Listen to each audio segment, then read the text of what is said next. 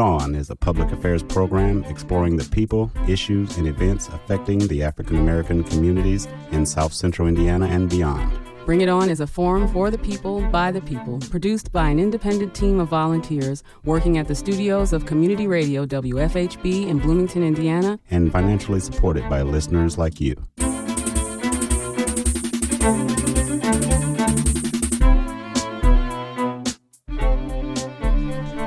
Good evening, folks. I'm Amrita Myers, and welcome to Bring It On. We're a multiple award-winning show celebrating 14 years as Indiana's only weekly community radio show committed to exploring the people, issues, and events impacting African Americans. And good evening, I'm William Hosea. In today's broadcast, you will also hear our perspective on what's relevant in the African American world of news and local events of interest in the next hour here on Bring It On. But first, we are very pleased to be joined by Bloomington Mayor John Hamilton. Now completing his third year in office, his main focus has been on improving the economy, helping it become more equitable, more sustainable, and more productive. Also, Mayor Hamilton is committed to increasing affordable housing in town. And Mayor Hamilton is no stranger to Bring It On, having joined us on several occasions to provide valuable updates and perspectives on civic matters, including current programs and upcoming initiatives. Today, he has graciously carved out time to visit with us to discuss a variety of issues. And with that, Mayor Hamilton, welcome to Bring It On. Thank you so much, Amrita and William. Thanks for having me on here again. Nice to see you. Has it been 3 years already? You mean that I've been in the mayor's seat? Yeah. Not quite, but we're getting there. Coming up on it, huh? Yeah, we're getting there. We're getting there. I think your last interview was 8 January of this year. Is that right? Sounds right. Yeah, and we began by reading your op-ed on the $1 trillion tax scam. That one got passed, didn't it? Yeah, Yeah, that was bad. And we talked about affordable housing. We talked about the homeless community, particularly on Kirkwood. We talked about the new hospital, the old hospital, and a few others. And I think we concluded that interview talking about the opioid problem. But I'll let you, among those issues and anything else you feel important, I'll let you just start the conversation talking about what you want Bloomington to know. Well, that's very nice of you. I can get started on a lot of things. I mean, I am almost 3 years into my tenure as mayor in this term, and every day I appreciate what's going on in the city and the people who love the city, who care for the city, who work for the city.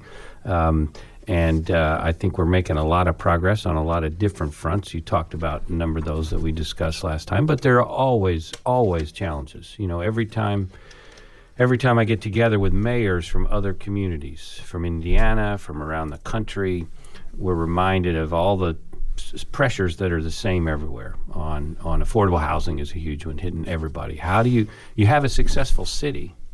How do you make sure it's going to be welcoming to everybody in the next year and 5 years and 10 years and 20 years, and that's hitting the opioid crisis continues to hit us.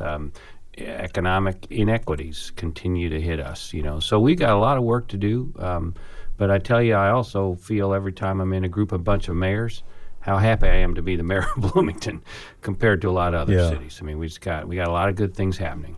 I was actually going to ask you about that conference of mayors that you attended. I think that was also in January, wasn't it? I did go to a couple of them in January in the same place in D.C. Mm-hmm. Yeah. So are you all dealing with most of the same problems? I mean, there's probably a common denominator among all the mayors, big or small cities. There really is. One of the things that you notice is almost all the mayors are focused on solving problems, just kind of practical discussions about, how do you deal with affordable housing? What are the strategies that you have? Or how do you deal with sustainable energy or resilience? Or how do you deal with public safety issues and transparency? How do you deal with economic inequalities? How do you deal with the changing economy? And most of those are very similar. Now, there are obviously differences when you're dealing with New York City or Chicago or Los Angeles, kind of just in the scale of what they're dealing with, or even Indianapolis or Columbus, Ohio, or St. Louis.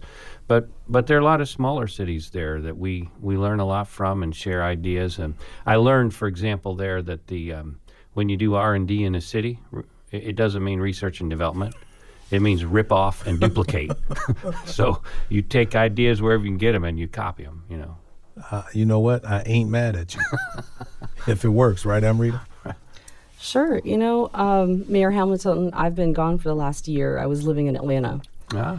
I was on research leave, and so I just moved back in July.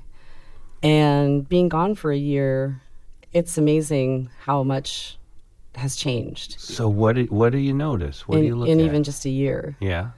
Well, I moved back, and, you know, every single road in town was dug up and under construction all at once. Okay, here we go. At the Yeah, same I know time. that was tough. That was tough. All at once. But I was also just really surprised by how many new condo developments seem to have sprung up overnight. You know, I came back and I said, wow, hang on a second. That wasn't here when I left. That wasn't here when I left. I just, everywhere I went in town, there seemed to be a new building had sprung up.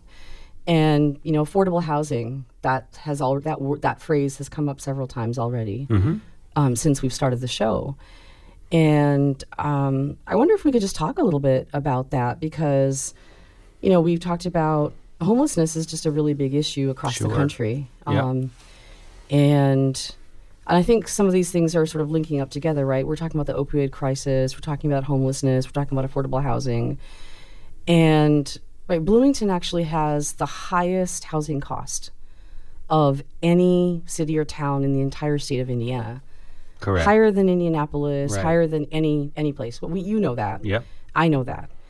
And so I'm wondering, you know, I volunteer off and on fairly regularly when I've been living here at one of the local shelters. And we know that a lot of the folks that end up in these shelters are people who have substance abuse issues. And there are also folks who have often gotten out of jail and are having a hard time getting back on their feet. So these things are all kind of working together, right? That people who can't find employment, people who have substance abuse issues, people who even often, if they have money, can't find a place where they can afford to live, or they can't pass the background checks. And so we've got this sort of all of these intersectional issues coming together, and we've got a problem in Bloomington, right? We do have a challenge and a problem, for sure. So we have challenges. And so I'm just kind of wondering if we could maybe talk a little bit about what your administration is doing, you know, to sort of tackle this issue of not only affordable housing, but helping folks get back on their feet who are experiencing homelessness. Sure. Yeah, it's definitely a challenge in this city, like many, as you mentioned, across the country. Because these fancy condo complexes are not probably the solution for these particular folks. No, and I should say when I refer to affordable housing, and I think when a lot of us talk about affordable housing, we're really referring to a big range of different kinds of housing that are serving a range of populations, from Crawford 2, which opened up maybe while you were gone or maybe right before you went, which is another 30 or so units of new housing focused precisely for the chronically disabled homeless population, the most difficult to serve people in our community. And I'm proud the city's been a partner with Life Designs and Shalom in creating Crawford 1 and Crawford 2, which is housing for many with substance abuse and mental health issues that have been living on the streets literally for a year or more. Right. So getting folks off the street, and we know that works. It really helps those individuals. It also helps our community reduce costs. Affordable housing runs up to families, individuals who may be working, many of them, but can't afford any decent apartment here. I remind people that every night several thousand people in our county go to sleep in federally subsidized housing.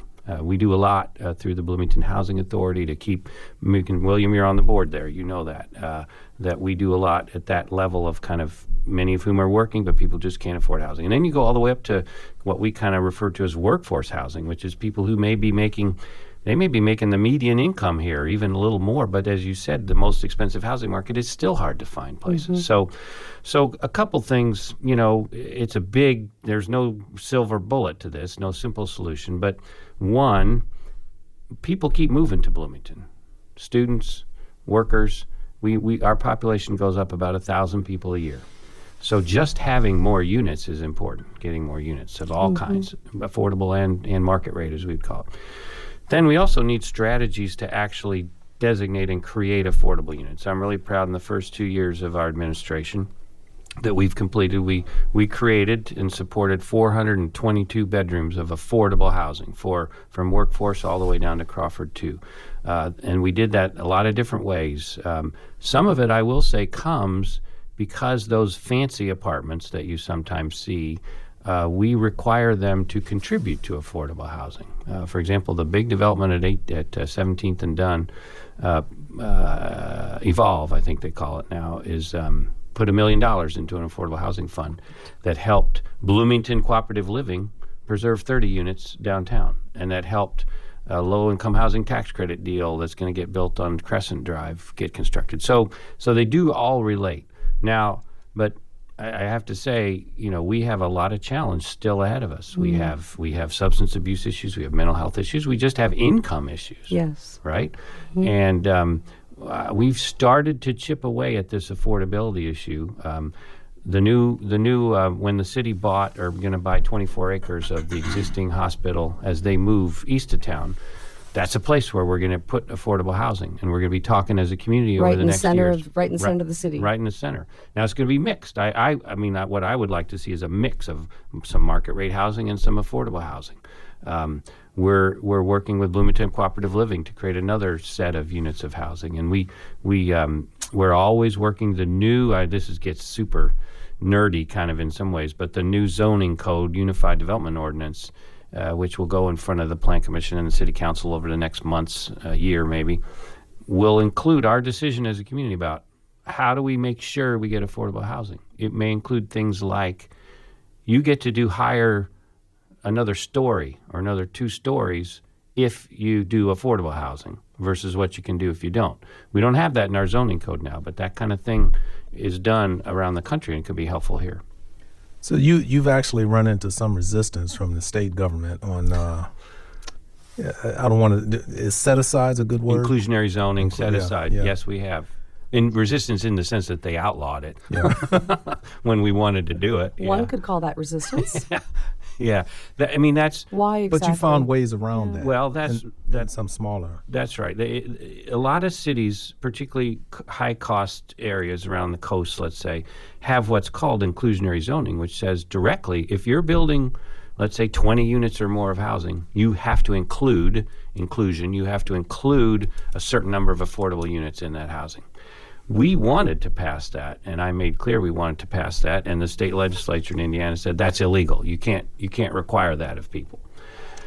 What we can do, however, under the law still, is say we zone this property for 3 stories, but if you will do affordable housing, we'll give you a bonus of another story. It's like an exchange, or you could do a density bonus. We'll let you do more units than you by right could do under zoning in exchange for affordability. And that's a traditional city kind of zoning swap that we've done for lots of different things. We've done it for green and parkland and other kinds of things. So we got to work on that.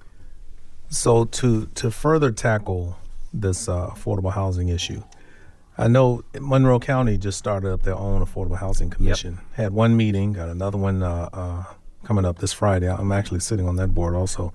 But if you could sit down with the... How many boards do you sit on, William? Don't answer that. Well, that's dangerous.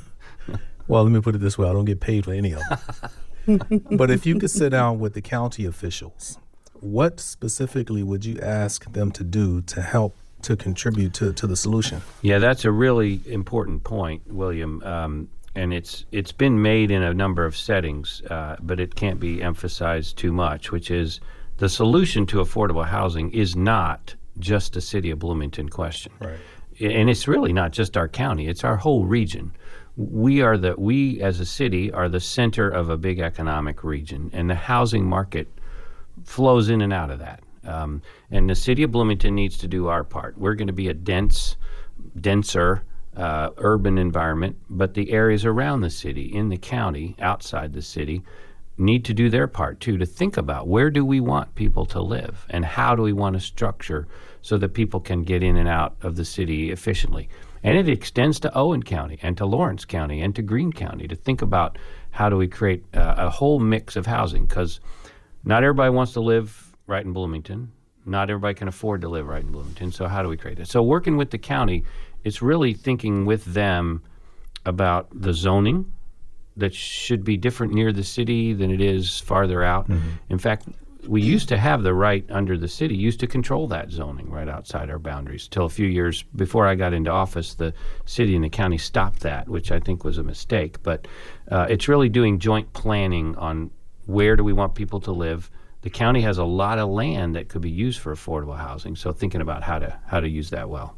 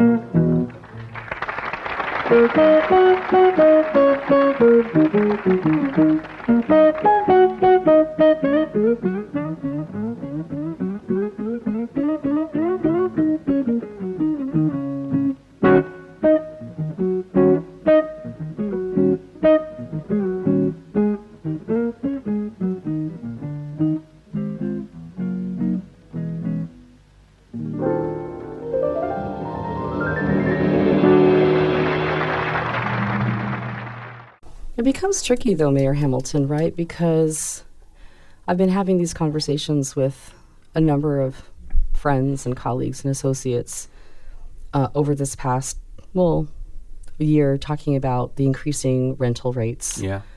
And the fact that in a lot of ways buying a home is less expensive than paying rent in a place like Bloomington because college rental rates drive up. Yeah. The market in so many ways. But for a lot of people of color, moving outside of the Bloomington area is not an option because it's not comfortable for us to live outside of Bloomington.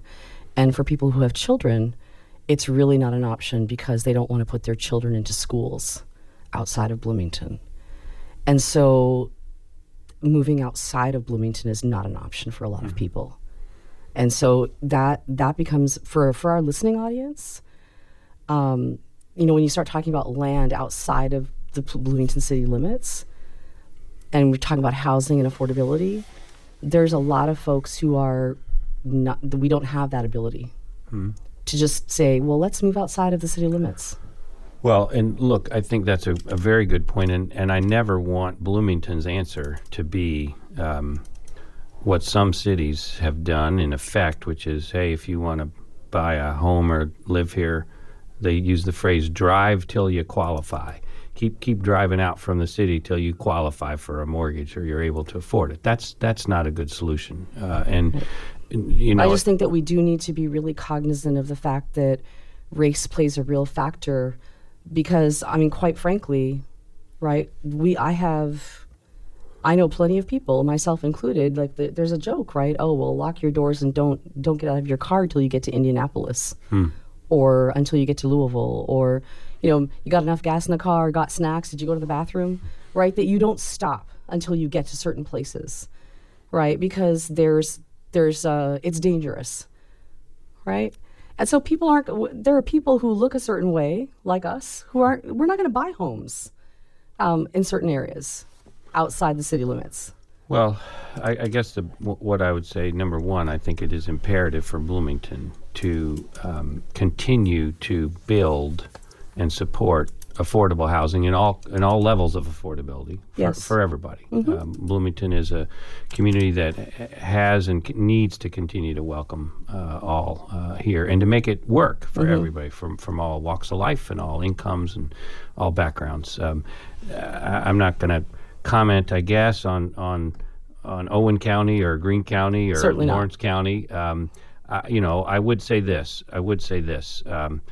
The future of our community and our region depends upon being a diverse, welcoming, inclusive place. And Bloomington is, of course, deeply and front and center committed to that. And we got to work with our region to keep working on that, to improve that. The affordable housing, I mentioned a couple things. One, the area downtown of the hospitals can be an important area to redevelop when they leave 24 acres. And there's another 150 acres kind of called Sudbury Farms on the southwest side near the new switchyard, just west of the new switchyard park, that's going to ready for redevelopment. We need as a community to say, what do we want there? What kind of housing do we want there? So that people can buy a home in Bloomington. There's not a lot of single-family homes that are getting built in Bloomington right now.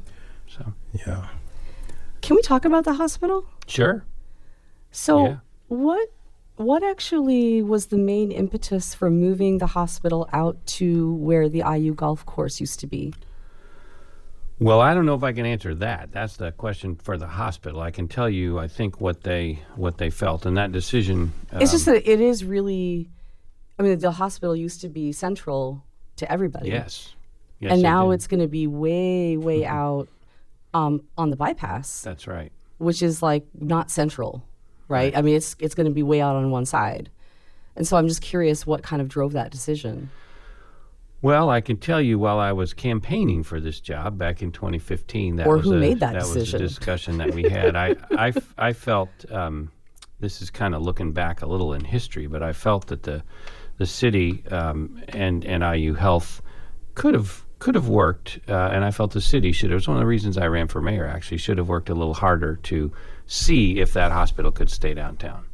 The hospital, I think IU Health would tell you, they would say if they were here that our facility didn't work, it's outdated, it's very inefficient, we need a new hospital, and it's very difficult to build a new hospital right on top of an old hospital. I think that's one of the things they would say. Now, I would say, London did it. They got a hospital that's 400 years old. They keep fixing it, and big cities do it. But I get it, and I will say I believe their original plan, you may recall, was to move way up north, outside the city limits, west of the highway, into an area not served by buses and other things. And in 2015, Indiana University struck a deal to keep them at least in the city on the bus line, closer than they were going to be. And I think that is better than it was going to be. Mm-hmm. It is going to be a challenge. There will continue to be medical facilities spread throughout the city, but losing that downtown, I'm not going to deny that that's a challenge.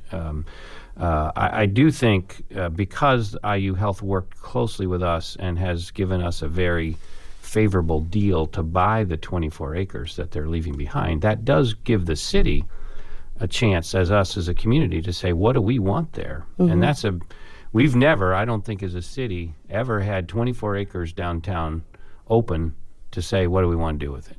So that's an exciting opportunity. But IU Health, I think, would explain their decision that way, and they're a private nonprofit, and they get to decide where they want to go in that sense. Yeah, so we don't necessarily have any control over that as a city. That's up to them. Yes, though, going again back in history, it's interesting because we did have a say until about 10 years ago, because when the hospital was founded over 100 years ago, it was created and supported and operated, governed by a group called the Local Council of Women, who raised the money, who helped found that hospital and ran the board that owned the hospital. They actually owned it, the Local Council of Women. And until about 10 years ago, there was about, 8 or so years ago, there was a vote to change that governance from the Local Council of Women to a more traditional nonprofit governance. And hundreds of people turned out, and I was one of them. But the vote turned out to allow that change. So that prompted then this kind of tradition. And look, I don't want to pick old scabs or anything, but that's part of our history. And it is important to honor the women of this city who, after a child was injured and then died from an accident on a railroad because no hospital was here, they raised the money and they helped found that hospital, and it served our community for over 100 years. And will continue to serve I our actually community. did not know that history, and I really appreciate you sharing that.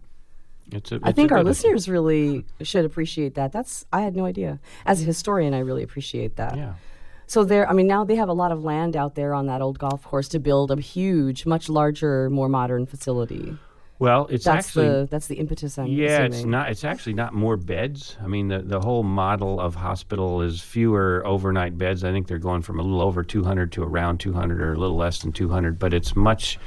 They're all single room. For example, they have double rooms now. They're much more modern facilities. If you were in Atlanta, you must have seen a lot of new hospitals around the suburbs of Atlanta. Sure. as the healthcare system. Which I was living in Decatur, so I was surrounded by nothing but hospitals.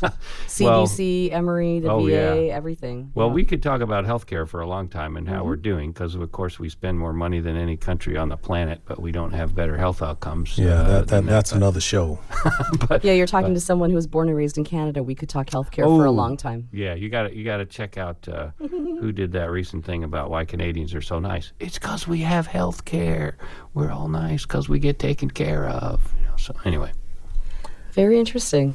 William. Well, as you know, we also invited your wife to come on and talk about the recent ruckus involving the Supreme Court, but she unfortunately was not able to. But she did say John can handle this. Oh, she's brilliant, and you should get her on here. And I know she wanted to. She had a really rugged week this week, but you should get her on sometime. But it was a rough week for the legal field, 1 week or two.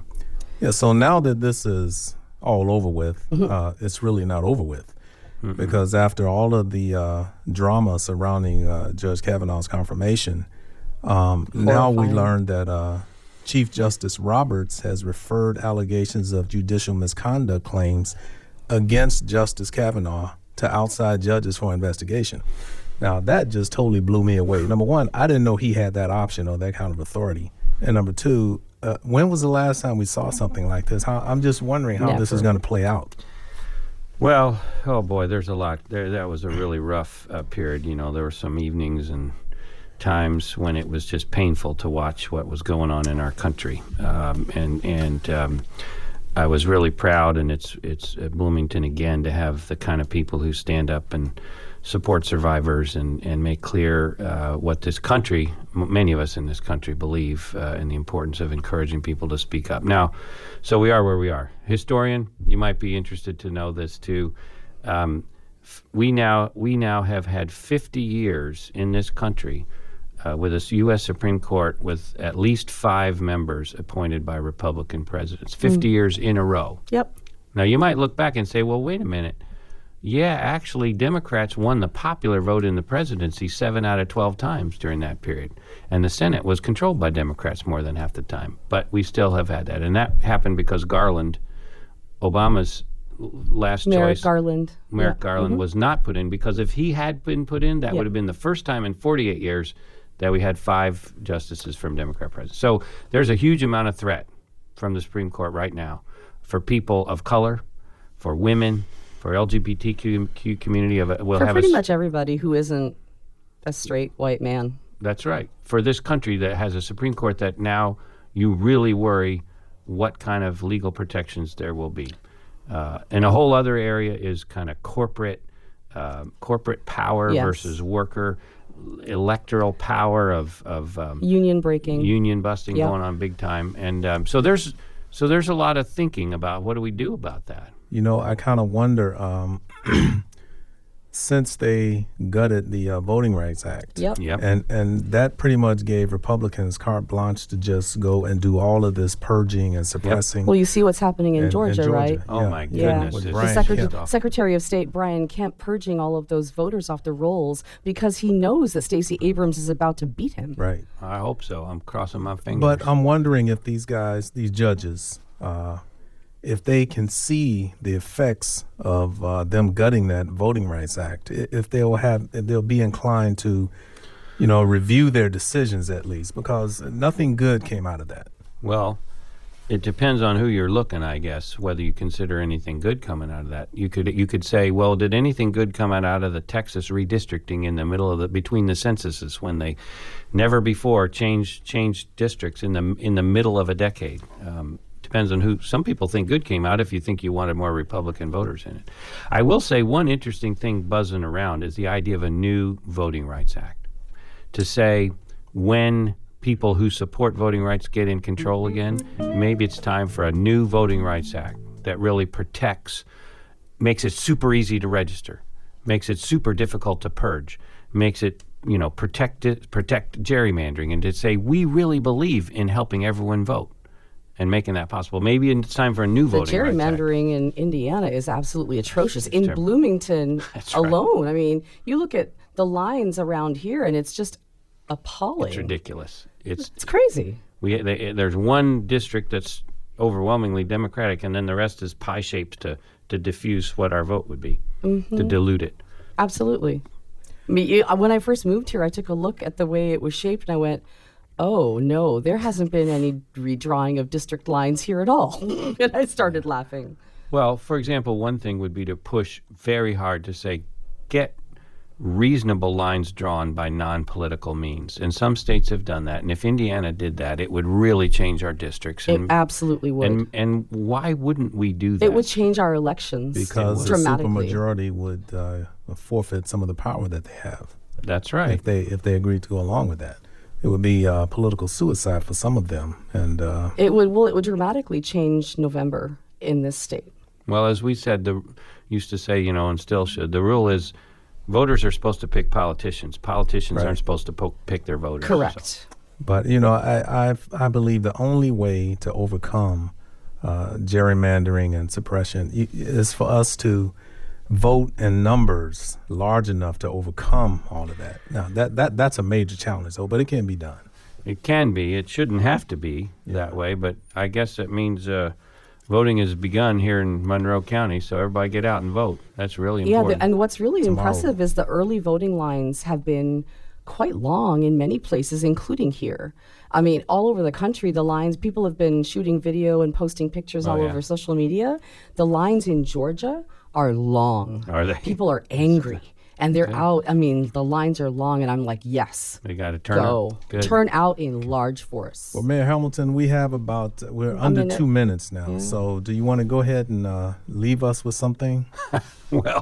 Well, let's see. First, get my wife in here because she can explain all this stuff better than I did. But just to close out that on the courts, seriously, it is really daunting. We've made a lot of progress on a lot of issues in this country, but a lot of it's at risk. And if the court becomes an activist court that stops people, for example, from remedying past racial discrimination, when we want to remedy past racial discrimination, when the court stops it, that's a terrible thing. If the court stops us from protecting the environment when we want to protect the environment democratically, that's a terrible thing. When the court can roll back liberty protections for women and for LGBTQ, that's a really threatening thing. And I do think in the end, it is elections that have to change that over time, which means we do have to turn out. We have to fight back at the ballot box. And it also, as a mayor, it just reminds me in Bloomington, our job to keep being a community that stands up for what we believe in. And they don't get to tell us what we believe in. And it means fighting for an inclusive community and fighting for an affordable community and fighting, we just raised all the wages to make sure everybody who works for Bloomington City government makes $15 an hour. We're working on that to set the pattern of that. There's all kinds of work we need to keep doing. I was going to say raising the minimum wage is absolutely key across the country. Yeah, and we're not allowed to do that by law in Bloomington, but we can do our part and encourage others to do the same. You have to start by setting the example. So we want to really thank Bloomington Mayor John Hamilton for joining us to provide us with valuable updates and perspectives on civic matters, current programs, and upcoming initiatives. Thank you so much, Mayor Hamilton, for coming in tonight. Nice to be here. I'll come back anytime. Thanks for your work at FHB, a great station and a great program with Bring It On. Thank you. And I will make sure we invite your wife to come back on. Okay.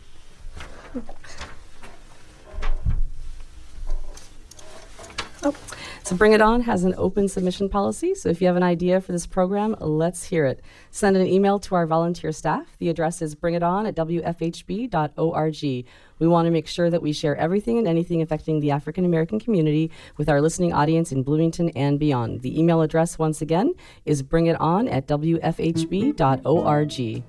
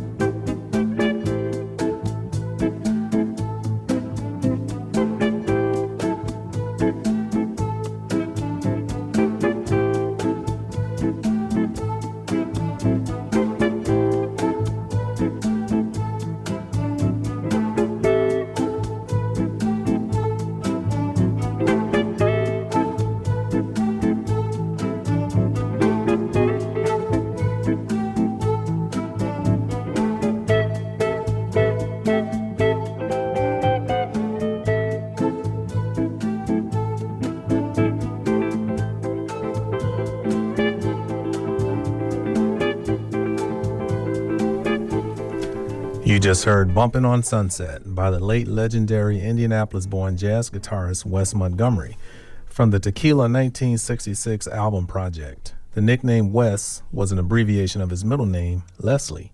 He influenced and performed with countless musicians. Montgomery was known for an unusual technique of plucking the strings with the side of his thumb, which granted him a distinctive sound. To keep up with local news and find out what's happening behind the scenes at WFHB, you're invited to like the WFHB Facebook page. Go to facebook.com and search for WFHB. Or you can always visit the WFHB news website at wfhb.org/NEWS. Bring It On is Indiana's only public affairs program dedicated to the African American community. Here on WFHB 91.3 FM and live on the web at wfhb.org. For Bring It On, I'm William Hosea. And I'm Amrita Myers. It's time now to give you the latest perspective on the people, news, and issues affecting the Black community. For Bring It On, I'm William Hosea. And I'm Amrita Myers. Our first story up this evening is one that I'm sure is going to be of interest to everybody. I guess it is a sad news piece, but also one that's, I know, interesting to everybody in Bloomington, anyone who has an affiliation to IU. George Taliaferro, first African-American drafted by an NFL team, died at the age of 91. Just someone who was just so incredibly well-known and well-respected throughout the community.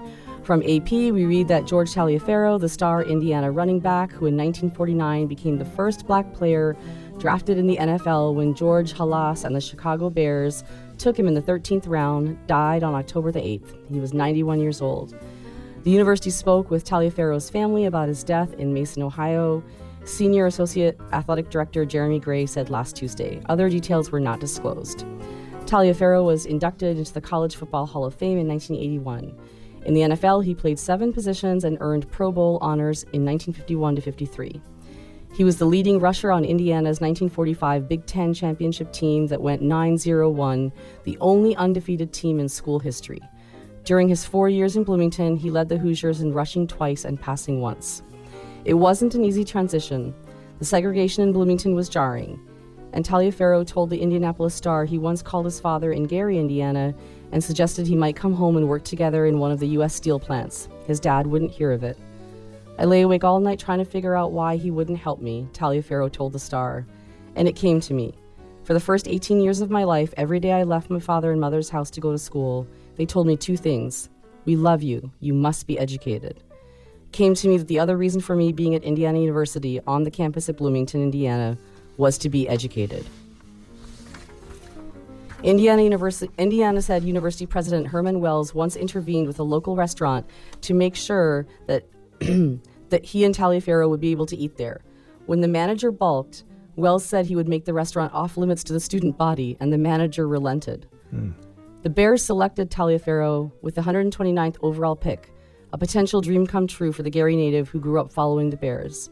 The problem was that Taliaferro had signed a week before the draft with the Los Angeles Dons of the rival All-America Football Conference, which had welcomed black players since its debut in 1946.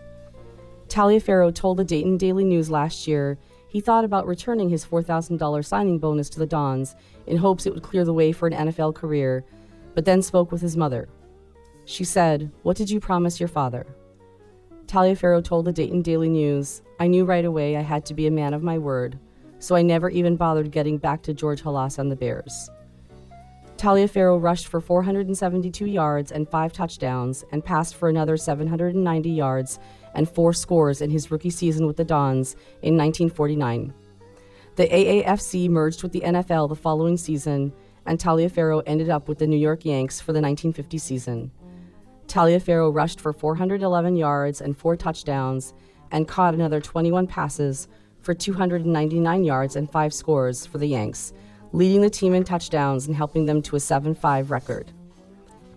He spent 5 more years in the NFL, totaled 2,266 rushing yards, 1,300 receiving yards, 1,633 passing yards, and accounted for 37 touchdowns, while playing for franchises in New York, Dallas, Baltimore, and Philadelphia. He lined up at quarterback, running back, wide receiver, punter, kick returner, punt returner, and defensive back. Taliaferro later earned a master's degree at Howard University, taught at Maryland, and served as dean of students at Morgan State. At Indiana, he also spent 2 decades serving his alma mater in a number of capacities, including as a special assistant to the president, IUPUI chancellor, and dean of School of Social Work.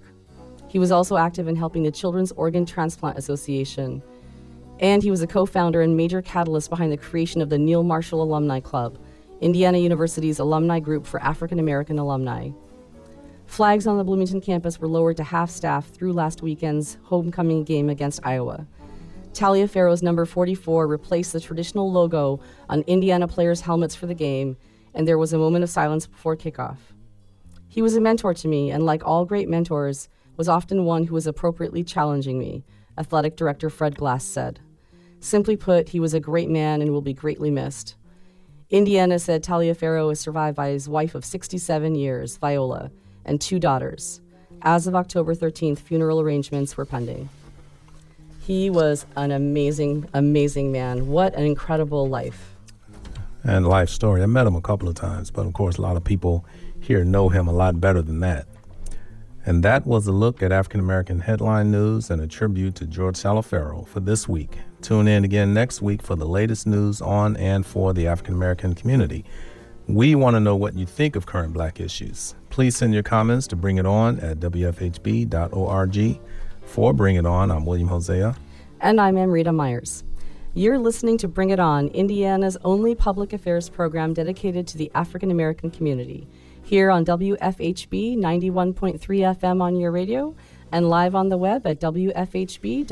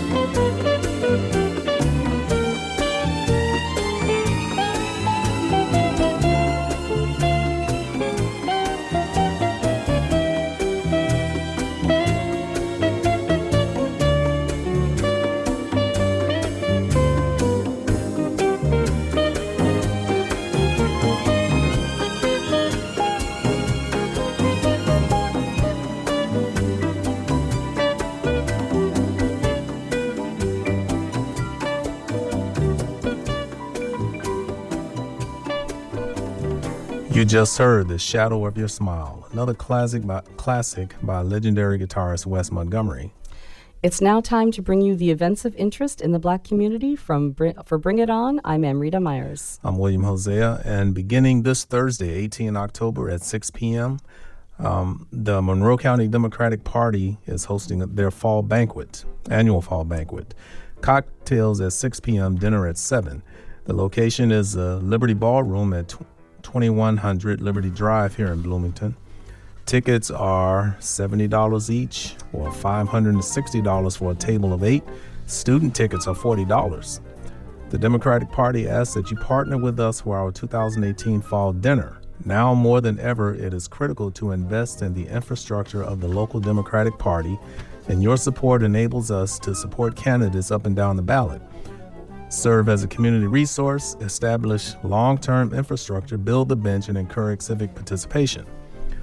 Also, at the end of this month, on 27 October, 6 to 7 p.m. cocktails, and 7 p.m. starts the Monroe County Branch NAACP 40th Annual Freedom Fund Banquet.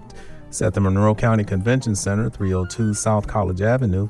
Tickets are $50, youth 16 and under $25. Tickets can be purchased at the Buskirk-Chumley box office and online at the Buskirk-Chumley website.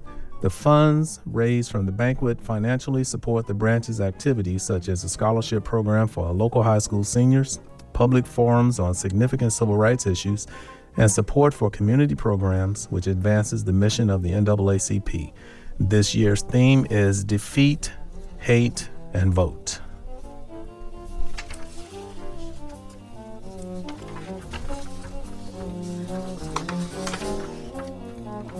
If you have an event or happening that the African American community should know about, please send your information directly to the Bring It On staff. Or if you want to add additional information about a calendar item that you've heard about tonight, contact us at bringiton@wfhb.org. Our thanks to Bloomington Mayor John Hamilton for joining us to provide valuable updates and perspectives on civic matters, current programs, and upcoming initiatives. Our show's producer is Clarence Boone, with help from WFHB News Department Director Wes Martin. And our board engineer is Wes Martin.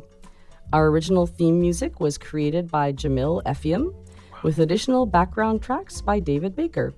For WFHB, I'm Amrita Myers. I'm William Hosea. Tune in next Monday, October 22nd at 6 p.m. for another exciting edition of Bring It On, right here on your community radio station, WFHB.